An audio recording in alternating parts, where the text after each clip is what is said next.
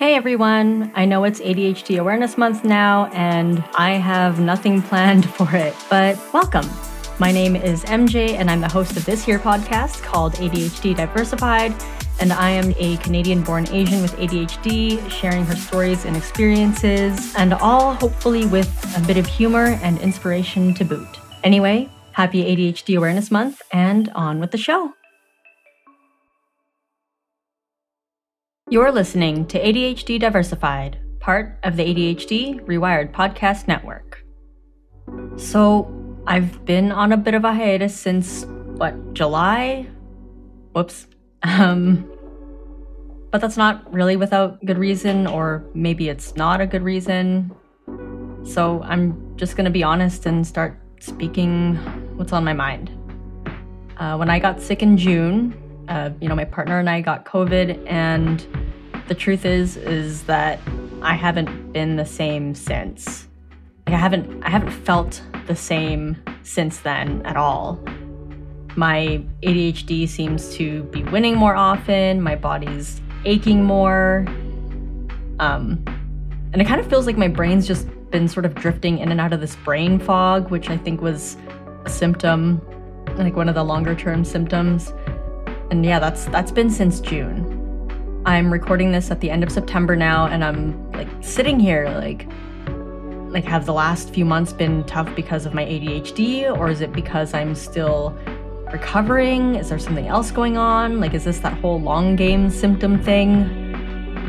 Whatever it is, I'm taking more steps now to engage in even more self-care and set more boundaries for myself and make sure that I'm not overworking. Because if you're like me, I've historically been a yes person, and that means that there's times when I'm not aware as to how much is actually on my plate until I'm exhausted and burnt out. I mean, I've been close to burnout plenty of times in the past, but whatever this is, whatever this feeling is, it sucks.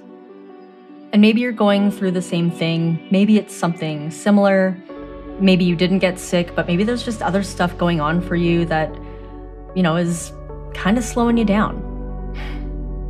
But also, I know that a lot of places in the world are operating as if things are back to normal.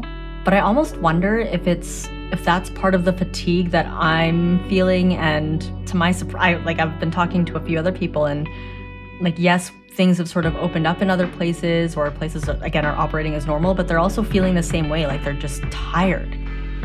But that's kind of my reality right now and where I'm at. And there are parts of me that are fighting with each other no, you need to rest. No, you need to work. No, you need to rest. No, you need to work. Yada, yada, yada.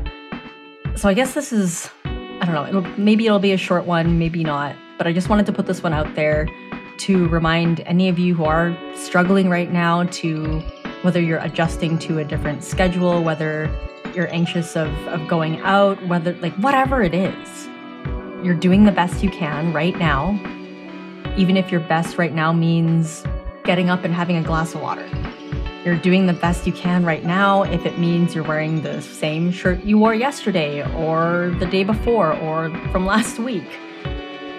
You're doing the best you can right now if you're managing to get yourself fed, even if that means you need to order in, or, right?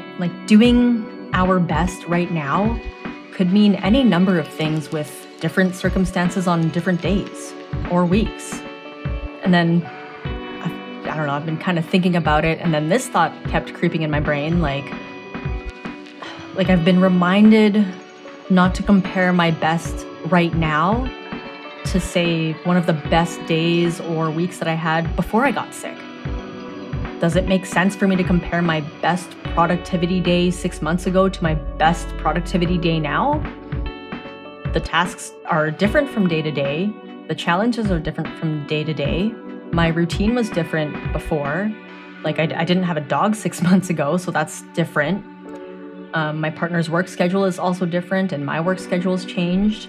So yeah, I guess my point is, does it actually make sense for me to compare my best productivity day that I had, different circumstances, compared to my best productivity day now?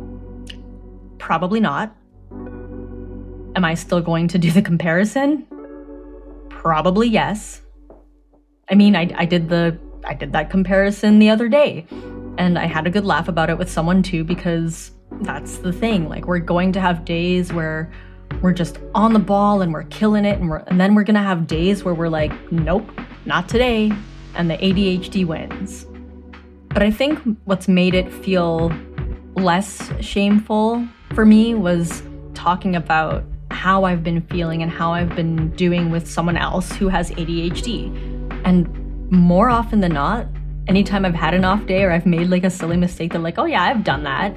And alleviating that shame has come with, normalizing the experiences that we've had on our good days and our off days. I don't know. Like, my situation hasn't changed much, but it has changed. And when things change, sometimes it throws us off. And that is okay. Change is something that we're always going to have to deal with because change is our only constant. Sometimes those changes are within our control, or sometimes we've made a choice to change something in our lives. Like, us deciding to get a dog was definitely a choice, and I love her, and she's such a good dog, but holy hot tamale, like that puppy, she just has so much energy. Where was I going with this? All right. Yeah, changes exist that are within our control, and other changes exist that are not in our control. Every day, every week, every month, they're gonna look different for us. And we can plan ahead and look ahead, but the truth is we can't be absolutely sure of anything. What we can know, though, is that things will change. Something is going to get in the way. One day, like if we're planning and we think we're going to be super motivated the next day or the next week, and that time actually comes, like we don't know how we're actually going to feel, or we don't know what's actually going to come up during that time that we've planned for. And like, I get it. That's not super comforting. I'm the same way. Like, I just want to be able to pick up where I left off on my best days and just keep going and like be totally on the ball 100% all the time. But I've also learned that that's not exactly sustainable either. And if we are having an off day, the other truth is that it doesn't make us worth any less. It shouldn't lower our value as people because we're people. We have ups and downs, and as much as I want to say, like, just stop beating yourself up when you forget something or when you make a mistake or mess something up, I have a sneaking suspicion that you won't stop beating yourself up, because I know that I haven't stopped beating myself up for little things, because making mistakes is what makes us human. But I'm gonna feel bad about it, and feeling bad about it is also part of what makes us human, right? We're gonna have moments where we're feeling on top of the world, and we'll also have moments where we feel down. And sometimes no matter how productive we are in a day or however much we get done in a day, like sometimes we're just still going to feel down. And there's nothing wrong with that. I guess what I'm trying to say or do something, I don't know. Like, I just want to normalize that experience, right?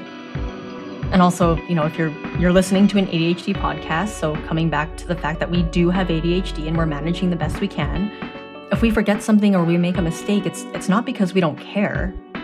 It's because we have ADHD. We have an executive function disorder, and it's gonna get in the way sometimes.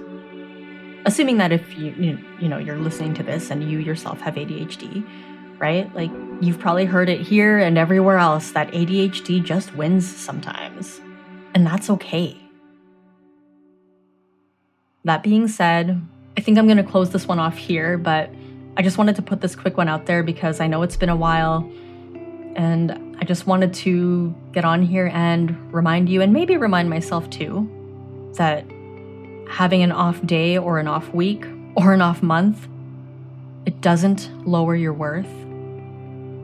Being worried about change or finding difficulty adjusting to change also doesn't lower your worth. Acknowledging when you are in a slump, or acknowledging that you are feeling down or tired or recovering, whether it's recovering from something physically, emotionally, mentally, it doesn't make you weak. It does not make you weak. everything I just mentioned, worrying, recovering, finding things difficult, acknowledging where you are, none of that lowers your worth or makes you weak. What it does is it makes you human. So take care of yourself and be kind to yourself. No matter where you are right now, keep going. And you matter too. I'll see you next time.